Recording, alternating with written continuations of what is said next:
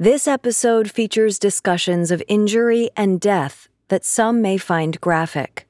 Listener discretion is advised, especially for children under 13. In early 1974, a young black man named Lyle showed up in the emergency room at a hospital in Chicago, Illinois. It was his third visit in less than a month. His heart was pounding, he'd lost 15 pounds in 3 weeks, and he couldn't sleep. But worst of all, he was constantly nervous around his wife and children. He believed his 5-year-old daughter could be possessed by a demon. Lyle said he saw demons everywhere, and he was terrified of being influenced by their evil. He couldn't even look anyone in the eye for fear of seeing one of these monsters. He worried he was losing his mind. On a previous visit, he'd been prescribed Valium and given an appointment with a psychiatrist. But Lyle skipped the appointment because he was certain the doctor was conspiring with the devil. But with nowhere else to go for help, he returned to the emergency room to speak with another psychiatrist. Finally, after a short interview, the doctor unveiled the origin of Lyle's mental health condition. He had recently seen a horror film called The Exorcist. While this diagnosis would normally have meant an easy treatment for the psychiatrist, there was a slight complication. Lyle wasn't alone.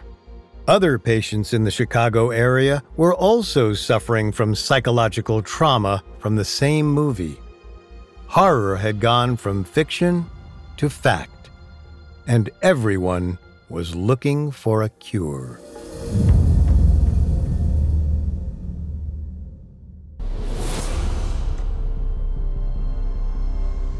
Welcome to The Dark Side Of, a Spotify original from Parcast, a show where we will delve into the seedy underbelly of pop culture icons and historical events.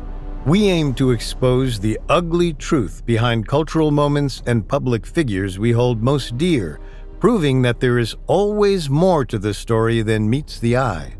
I'm your host, Richard. And I'm Kate. You can find all episodes of The Dark Side Of and all other Spotify originals from Parcast for free on Spotify.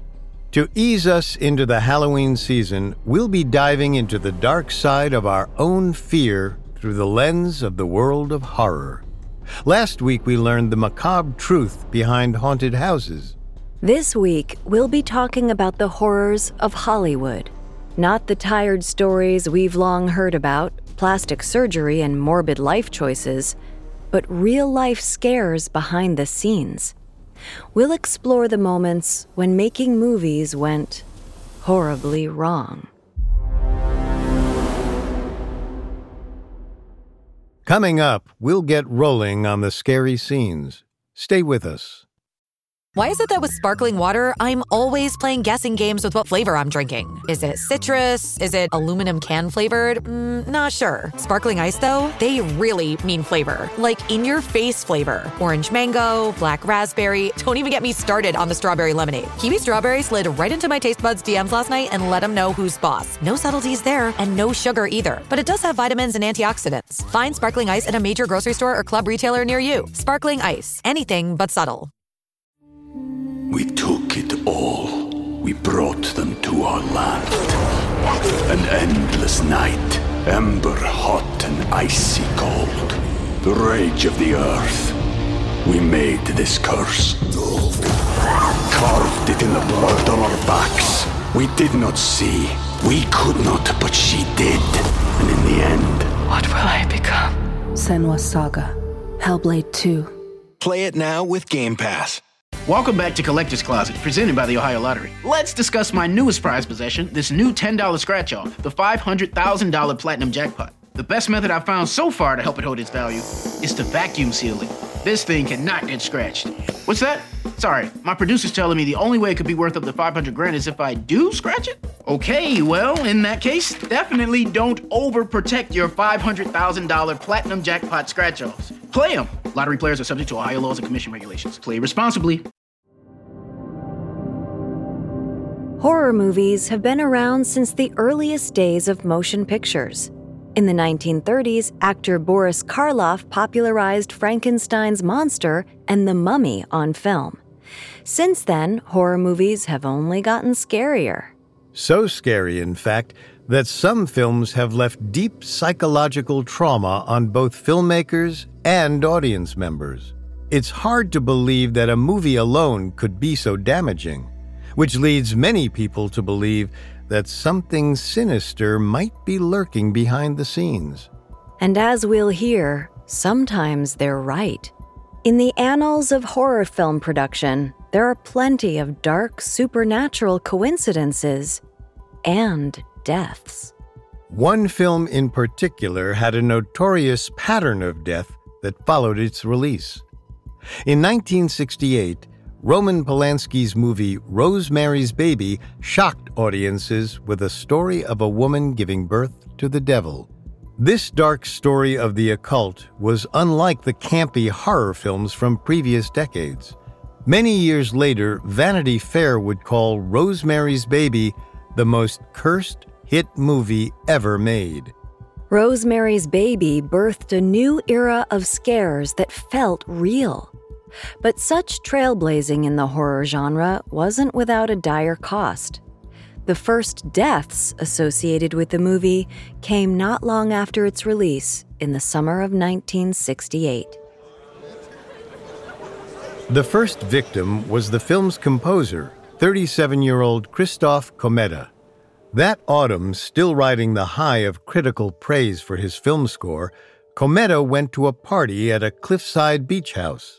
He was playfully wrestling with another partygoer when he slipped and fell. Komeda then plummeted down the rocky cliff and was knocked unconscious. He remained in a coma for 4 months before dying. Normally, this would be written off as a tragic accident, but there was something particularly eerie about Komeda's demise. His tragic fall and extended coma were nearly identical to the fate of one of the characters in the original novel of Rosemary's Baby. The creepy coincidence went unnoticed by most of the crew and audience members until a pattern began to emerge. The next victim was the film's producer, William Castle. Castle had been receiving hate mail and death threats for months after the release of Rosemary's Baby. By April of 1969, he developed a near-fatal infection due to severe kidney stones, likely brought on by anxiety. While in the hospital, Castle hallucinated frequently. He called out for Rosemary and mumbled terrifying lines from the film in his delirium. He even once screamed, "Rosemary, for God's sake, drop the knife." Castle managed to survive his ordeal, but it may have ended his career. Rosemary's Baby was the last hit film he ever produced. Castle's fate should have been enough to warrant attention to the growing pattern of victims. However, it wasn't until the summer of 1969 that the curse of Rosemary's Baby became international news. There would soon be several more bloody, violent deaths. The director of Rosemary's Baby, Roman Polanski, was on top of the world in 1969.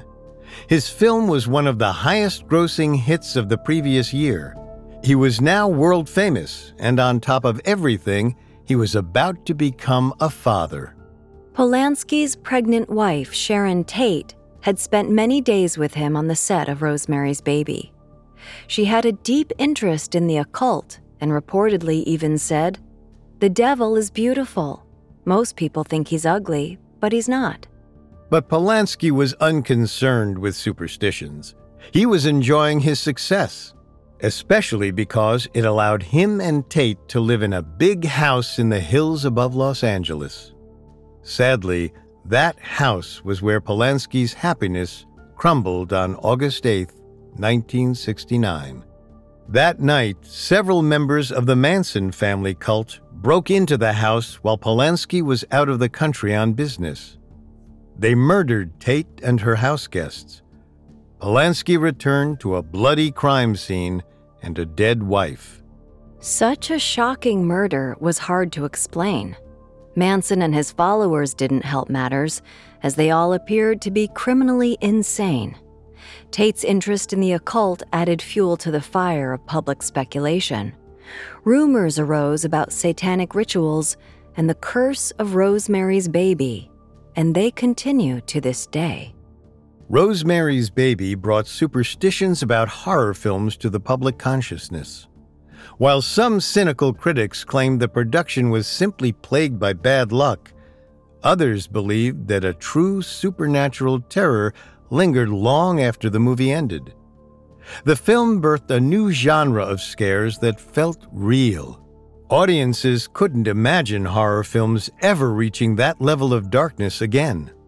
Then came the 1973 film, The Exorcist.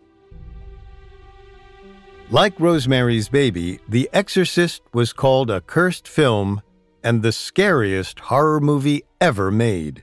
It was different from Polanski's film, though, which had already been released when its plague of supernatural terrors started to occur. With The Exorcist, the first sign of ethereal horror came before the movie was even finished. Early in the filming schedule, tragedy struck the set itself. In the film, the main character, young Regan, lives with her mother in a home in Washington, D.C. Regan's behavior becomes erratic, and the explanation becomes frighteningly obvious. Regan is possessed by a demon. Most of the story takes place in Regan's bedroom, where her scariest experiences occur. But one day during filming, the set for Regan's family house caught fire and was destroyed. The explanation was simple. A bird had flown into the electrical circuit box. It was a 1 in a million chance that turned into an inferno. This was unusual, but hardly supernatural. However, one section of the set escaped destruction. Regan's bedroom, the very location where the titular exorcism occurs. The site of the devil's control in the film was left pristine, while everything else was consumed by fire. That eerie coincidence was enough to give many members of the film crew the creeps. But then, the terrible maladies began. In one scene of a demonic attack, Ellen Burstyn, playing Regan's mother, suffered a terrible back injury. A wire pulled Burstyn onto the floor with such force that her spine was hurt, leaving her with a permanent injury. The cast and crew were already alarmed by the troubles on set, but things only got worse as they compared tragic notes about their lives. It seemed death was haunting every corner of the film. Max von Sydow, who played the priest leading the exorcism, lost his brother on his first day of filming. Linda Blair's grandfather died. Then 2 months after the film's release, the actress who played the priest's mother passed away. Actor Jack McGowan also died after the film came out, reportedly from an illness. The Exorcist was his final film. The production seemed cursed, and the dramatic consequences of the movie only got worse once it was released in theaters. Audience members were so scared by the film that several were reportedly injured when they passed out from shock. In the UK, there was a widely publicized story of a 16-year-old who died after seeing the film, but it was later found that he passed from natural causes. However, with the eerie deaths and injuries associated with The Exorcist, the film's producers were making a killing. The film made over $230 million and was the most profitable R-rated film for decades. All the press, despite its gory core, was bringing in more audience members and ticket sales. In an article by Joel Drabaman, film expert Sarah Crowther is quoted with her thoughts about the movie's release. She said, "Televangelist Billy Graham went so far as to claim that the very celluloid of the film itself was cursed, that it contained subliminal messages." But the preacher's condemnation only made people want to see it more. The terrible truth was that as stories of injuries and the so-called curse spread, The filmmakers simply used the attention for marketing. Crowther explained that this was part of a long tradition. In the 1950s and 60s, filmmakers were employing fake nurses to attend screenings of their films, providing sick bags and offering life insurance in the event that an audience member died at one of their screenings. Horror has notoriously always been marketed on its extremity and continues to be so to this day. But these extreme marketing techniques, combined with the film's content, were having lasting psychological effects on some audience members. Like poor Lyle, viewers reported feeling the presence of demons. The film was so terrifying to so many that it spawned a new diagnosis in a 1974 study by psychiatrist James C. Bozzuto, cinematic neurosis. Bozzuto used the phrase to describe the lingering effects of disturbing films on susceptible viewers. Essentially, the film was so scary that it required a new scientific term for terror. But not all Hollywood horrors were due to purported supernatural coincidences. Many of the worst horrors in Hollywood history were tragic accidents.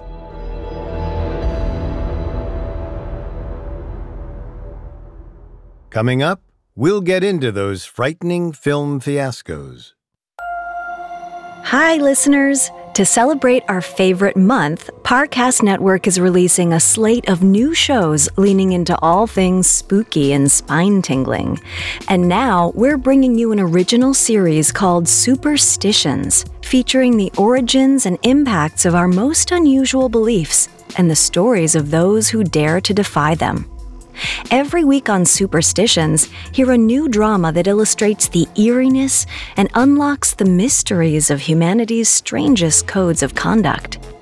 Like holding your breath while passing a cemetery so you don't wake the dead and make them jealous, or carrying the foot of an animal known to have an evil eye, or using iron to keep away the devil.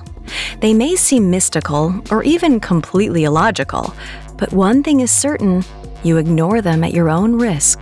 You can find and follow Superstitions free on Spotify or wherever you get your podcasts. To hear more Parcast shows, search Parcast Network in Spotify's search bar and find a growing slate of spooky October programming to enjoy. We took it all. We brought them to our land. An endless night, ember hot and icy cold. The rage of the earth. We made this curse. Carved it in the blood on our backs. We did not see. We could not, but she did. And in the end... What will I become? Senua's Saga. Hellblade 2. Play it now with Game Pass. Now back to the story. Even with the eerie coincidences in Rosemary's Baby and The Exorcist, there wasn't any way to prove that horror films were cursed. But marketing to the emotions of viewers certainly sold tickets, because the terror the audiences felt was real, and they wanted more. This desire urged filmmakers to create more compelling films, even outside of the horror genre.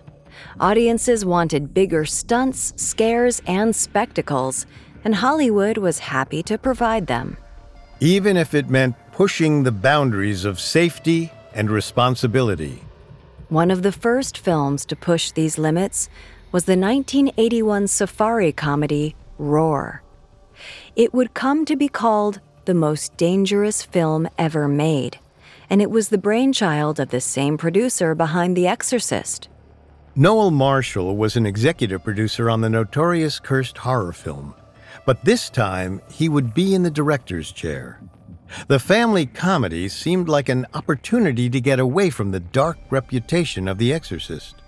But the horrific injuries began almost immediately, starting with Marshall himself.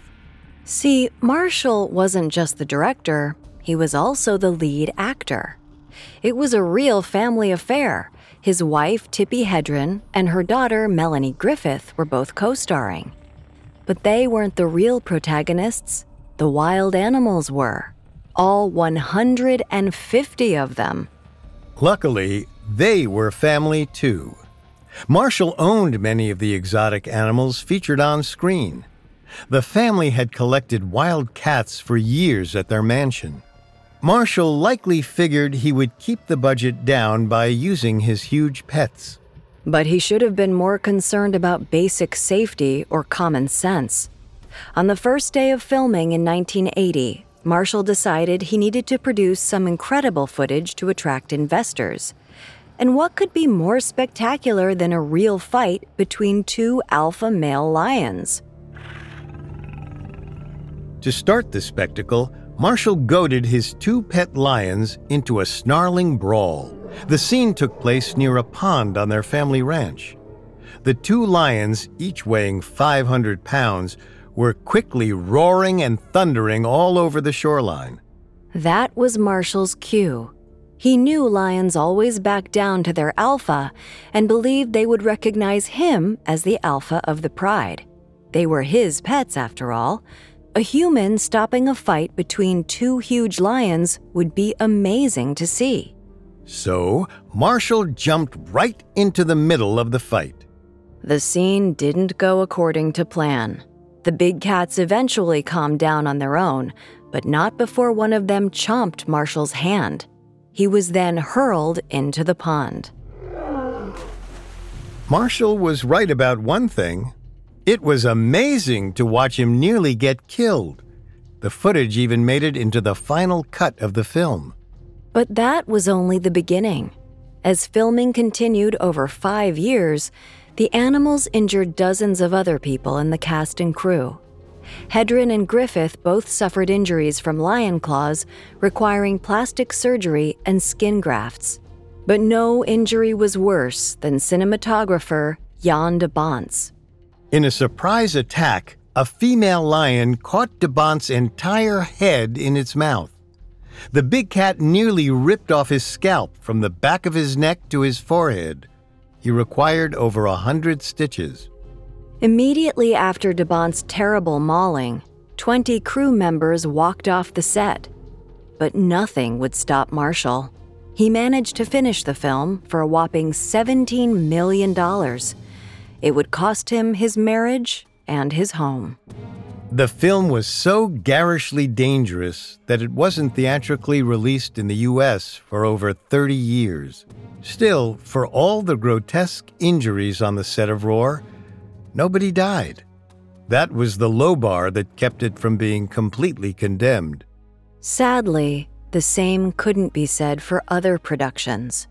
In 1984, catastrophe struck the set of a hit television show. October 12, 1984 was already a disaster for 26-year-old John Eric Hexum. He was the handsome leading man of a TV action drama called Cover Up. The show had lots of special effects, stunts, and glamorous set pieces. But all of those components took hours of complex planning, and the production had been plagued with delays since that morning. Hexum loved performing the role of handsome spy and fashion model, but waiting around was tiresome. The day seemed like a total waste. Trying to lighten the mood about the delays, Hexum decided to joke around. He picked up one of the prop pistols, a .44 Magnum revolver. The gun was real, but there were no bullets on set, only blanks. A blank is a shot without the bullet. It has the metallic casing and gunpowder, but no lead inside. It looks and sounds just like a real bullet firing. Hexum had been shooting guns with blanks all through filming. He'd even had some weapons training. He didn't check if the gun was loaded, but even if it was, he was certain it would only be loaded with blanks. So he put the gun to his head as a joke and pulled the trigger. The gun was indeed loaded with blanks. But while there was no bullet, there might as well have been. The force of the gunpowder blast at close range had the same effect. The gunshot drove a piece of Hexum's skull into his brain. The bone fragment was the size of a quarter, and it did catastrophic damage. Hexum was rushed to the hospital and underwent an emergency brain surgery. It lasted 5 hours, but the surgeons couldn't repair the extensive injuries. Hexum was in a permanent coma. 6 days later, he was declared brain dead, and his life support was removed. After the young star's abrupt death, the television studio replaced him and continued filming. However, the former hit show never recovered from the tragic death of its lead actor. Audiences couldn't stand watching a different version of what they'd known, and Cover Up was canceled after a single season. The accident faded from public memory temporarily. Just a few years later, though, Hollywood experienced another terrible accident with a young rising star. And in another dark coincidence, the circumstances were eerily similar. Late on March 30th, 1993, actor Brandon Lee arrived for another long night at work on the set of The Crow. The film was a gothic revenge story and a huge opportunity for Brandon as the lead. Brandon already had a bit of fame as kung fu star Bruce Lee's son, but this movie was going to put him on the map. However, like many other productions, the filming schedule was arduous. It was plagued by delays and safety concerns. Fortunately, this would be the final week of filming. As in John Eric Hexum's project, there were many prop guns used in The Crow. Brandon was used to seeing pistols and even firing them himself, and he knew they were always loaded with blanks. However, the production was churning through blanks at an alarming rate. On a particularly busy day of filming gunfire, one of the prop men had to go out and buy more blank rounds. Apparently, in addition to blanks, he accidentally brought a box of real bullets onto the set. This was a huge no-no, as live rounds are prohibited on film sets. Knowing this, the prop master turned the bullets into blanks and dummy rounds. Dummy rounds are like visual blanks. They look and feel real on camera and are often used for close-ups. There is a lead bullet inside, but critically, there is no gunpowder. This means the dummy rounds can't actually go bang. To make dummy rounds, the prop master pulled out the live ammunition and emptied each round of gunpowder. Now, they were perfectly safe to load into a gun and film with, since they couldn't fire. Unfortunately, the lead bullet from one of these dummy rounds got stuck in the prop pistol. When they took the round out of the gun, nobody noticed that the actual bullet was still lodged in the barrel. For the midnight scene on March 31st, which happened a few weeks later, the script called for Brandon to be shot at by one of the movie's villains. So the prop master loaded the prop gun with blanks to be fired on camera. This meant that a round with gunpowder but no bullet was loaded into a gun with a lead bullet stuck inside. Essentially, the pistol was now loaded with live ammunition, but nobody knew, including the actor pulling the trigger. When the director called action, the actor pointed the gun at Brandon and fired. The shot looked great on camera, but when the director said cut, Brandon didn't get up. It took a minute for anyone to realize he was unconscious and bleeding heavily. The bullet had hit him in the stomach and lodged in his spine, leaving a jagged hole the size of a coin. Brandon was rushed to the hospital, where surgeons worked for 5 hours to save his life. Sadly, they failed. On the afternoon of March 31st, 1993, Brandon Lee died. The film was put on hold, but eventually Brandon's fiancée and mother urged the director to finish it as Brandon's last performance. The film became a morbid cult hit. Audiences were convinced that the fatal shot was the one depicted in the final film. Some people thought they were actually watching the accident and the moment Brandon was killed. While this was patently untrue, as that footage had likely been handed over to authorities and replaced with a new scene, the rumor not only persisted, it drew more attention to the film. It wasn't enough to know the story. People wanted to see that fatal moment. The macabre fascination was not unlike when roadside accidents cause traffic jams from onlookers.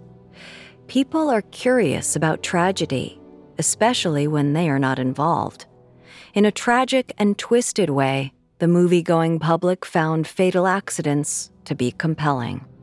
Unfortunately, the fact that two handsome young actors had been killed in nearly identical and preventable circumstances is often ignored. While the avoidable deaths of Hexam and Lee were shocking, the most horrific Hollywood accident was a fatal day on the set of Twilight Zone, the movie. On July 23, 1982, one of the movie's lead actors, Vic Morrow, was filming a Vietnam War scene. He was scripted to save two children during a helicopter attack by carrying them across a flooded rice paddy. Everything seemed to be going according to plan. Morrow carried the two child actors across a pond while a helicopter hovered overhead. Then, the first of several dozen explosive charges went off. These fiery blasts simulated gunfire and rocket explosions. The explosions were on the shoreline, far from Morrow and the kids. However, they were large enough to affect the helicopter's flight. The pilot knowingly pulled the aircraft back for safety. According to some accounts, the director, John Landis, called over the radio to bring the helicopter in again. He wanted the wind effect from the rotors and to have the chopper on camera. The pilot did as he was told. It was bad form to argue with the director. As the helicopter moved back into position over the pond, an explosive charge detonated under its tail rotor. The damage put the helicopter into an uncontrollable spin. It plummeted toward Morrow and the children. The helicopter hit the ground. Its main rotor hit Morrow and one of the children, decapitating them instantly. As the crashed fuselage rolled over, the other child was caught beneath it and crushed. As the tragic accident was investigated, the story took an even darker turn. The danger of the scene reportedly broke child labor laws for film production. Additionally, the helicopter pilot was an actual Vietnam veteran. The massive explosions had terrified him, but the director's vehement commands forced him to break safety protocols. The entire situation put him into a state of shock, similar to the effects of post-traumatic stress disorder. Both the chopper pilot and the director were charged with involuntary manslaughter. The case took 3 years to get to court, but both men were eventually acquitted. No one was ever convicted for the accident. The only justice that the dead children's family received was a confidential financial settlement. The gruesome Twilight Zone disaster revealed the darkest side of Hollywood horrors. Some terrible accidents are borderline criminal.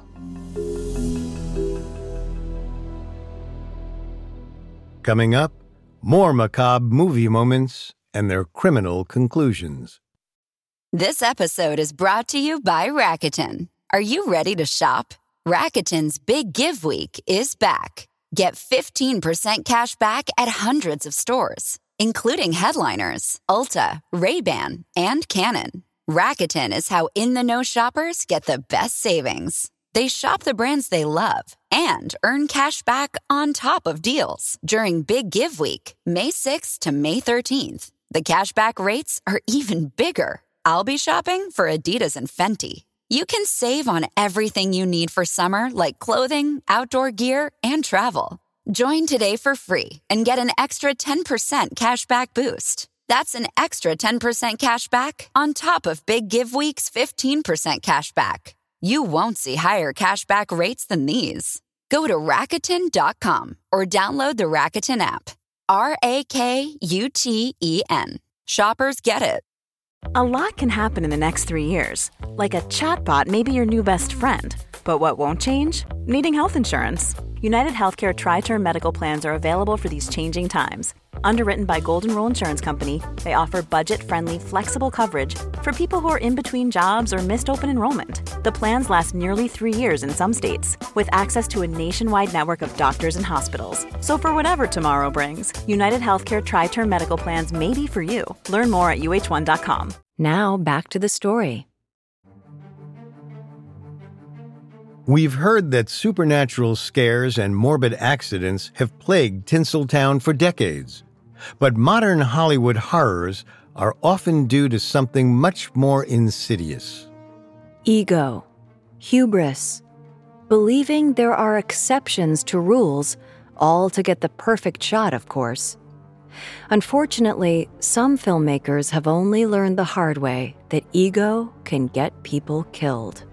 On February 10, 2013, a helicopter crashed in Acton, California while filming a reality show for the Discovery Channel. 3 people were killed, including the pilot, 59-year-old David Gibbs. It was the worst on-set accident since the Twilight Zone disaster 30 years prior. The National Transportation and Safety Board and the Federal Aviation Administration opened up an investigation. And once they dug into Gibbs' flight record, the story took a darkly criminal turn for the worse.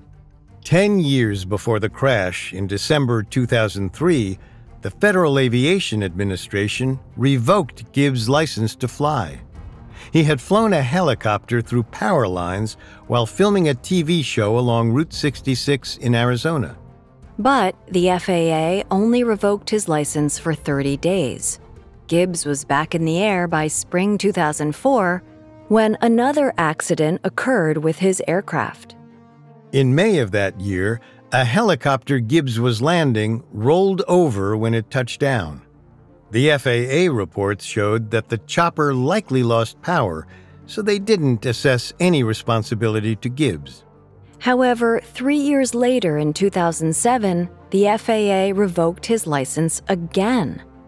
This time, it was for a period of 45 days.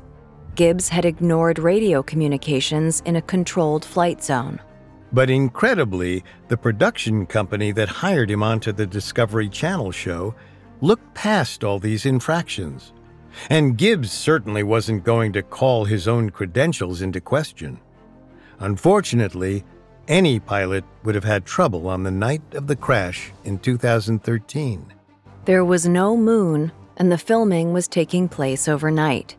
The scheduled shot with the helicopter came during the darkest hours, about 3:30 a.m. To make things worse, the production needed to put a light in the cockpit to illuminate the actor. This temporarily blinded Gibbs while he was flying. He mentioned it to the cameraman and had him turn off the light. While Gibbs tried to do the right thing, he simultaneously worried about causing delays or losing his job. So he waited until the last moment to have someone flick the light off, when it was too late. Gibbs was already visually disoriented and didn't register that a hill was coming up fast. The NTSB final report didn't pull any punches, saying, "The pilot recognized that he was operating with reduced visibility, but chose to proceed with both flights, likely because he believed that was what was required to fulfill the production requirements.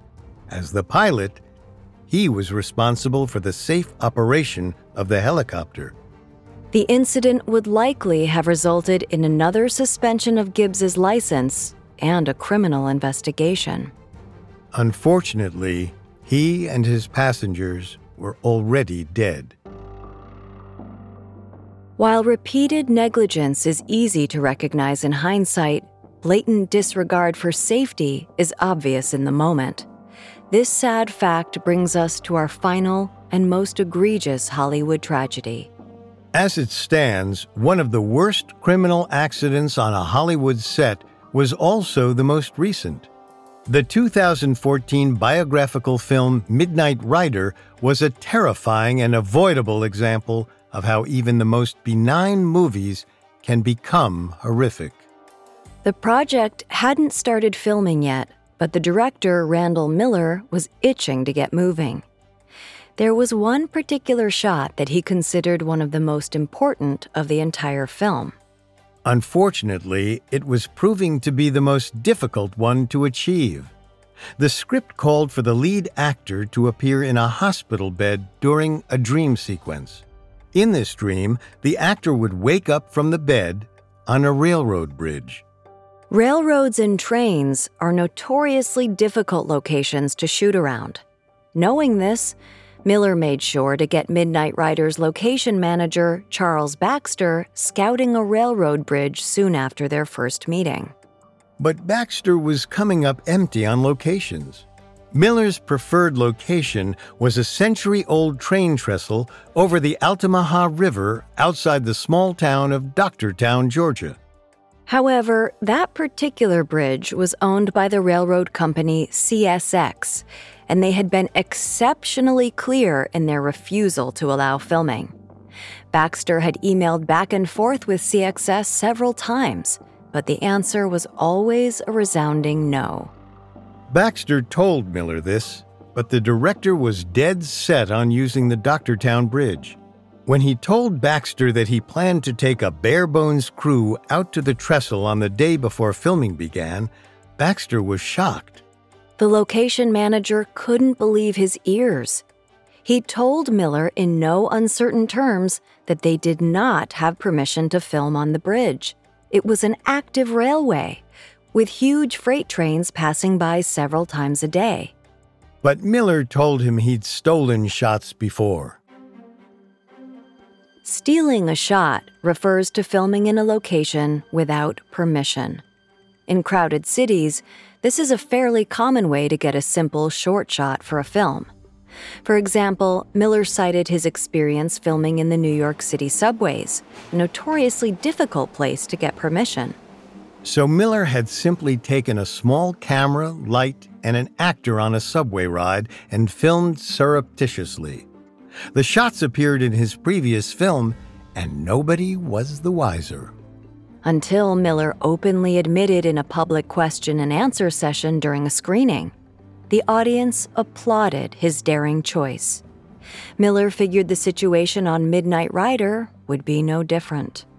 Unfortunately, he didn't stop to consider that filming on a subway train is vastly different than filming on active railroad tracks.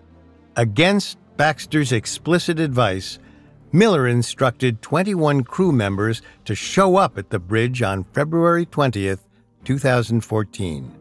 When Baxter discovered this, he sent Miller a final email stating that CSX denied permission and he would not be attending the clandestine shoot. Baxter refused to risk his career filming in a place he had been denied access to. Miller had no such qualms.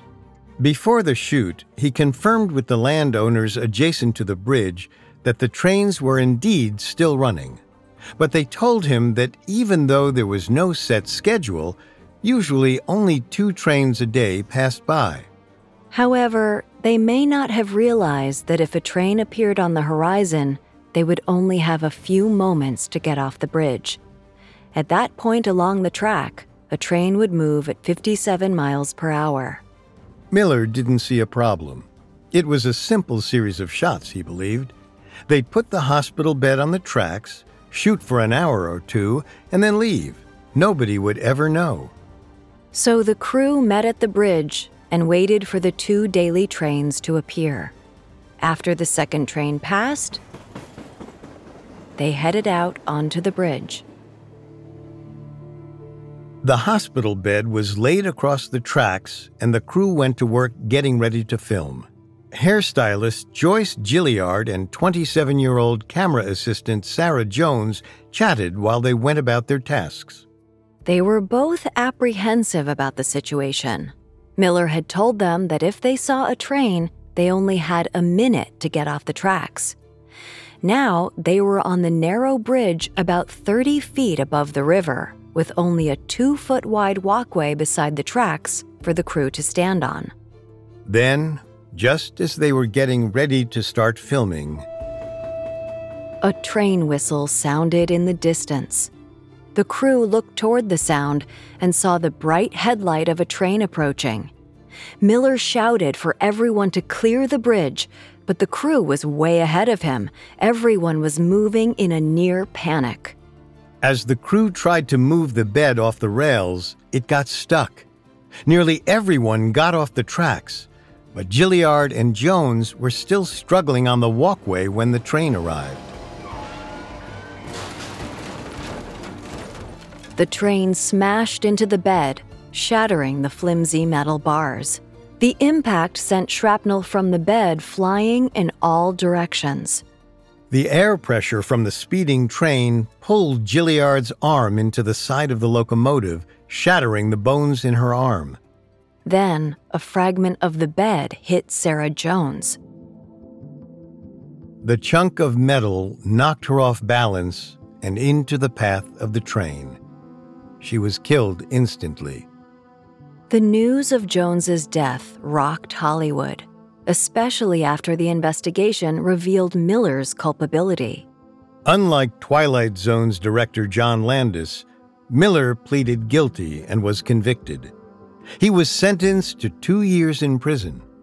It was the first time a Hollywood director had been held directly responsible for a death on set.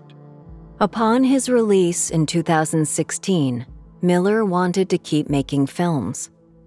Unfortunately, this was against the conditions of his parole. The director was explicitly barred from any filmmaking ventures for 10 years. But once again, a pattern emerged. Miller ignored the rules. He was discovered directing a film abroad and reported as delinquent. On May 29, 2020, Georgia authorities requested a warrant for Miller's arrest for parole violations. As of this recording, he is currently awaiting a hearing for breaking his parole. Hollywood horrors range from the supernatural to the criminal. But one thing is certain: scary films and scary filmmaking have always gone hand in hand. And audiences will be the last to divorce them. Big scares, big stunts, and horrific accidents all serve the single purpose behind Hollywood filmmaking: drawing in a crowd. Which cloaks the even darker core. With viewers come profits. Perhaps that is the real dark side of movies. In Hollywood, injuries and deaths can be just another marketing opportunity.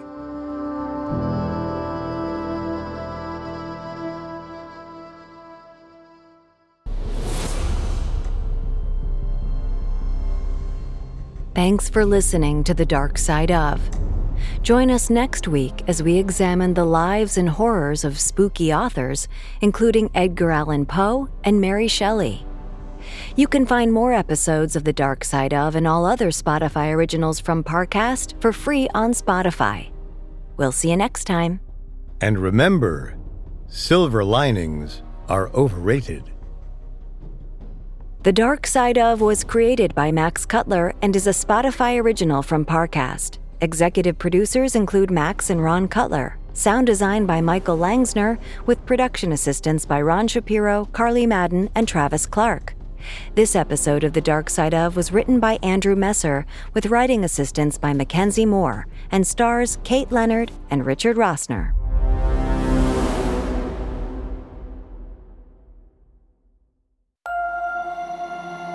Hang a horseshoe above your door, keep a rabbit's foot in your pocket, and follow Superstitions free on Spotify.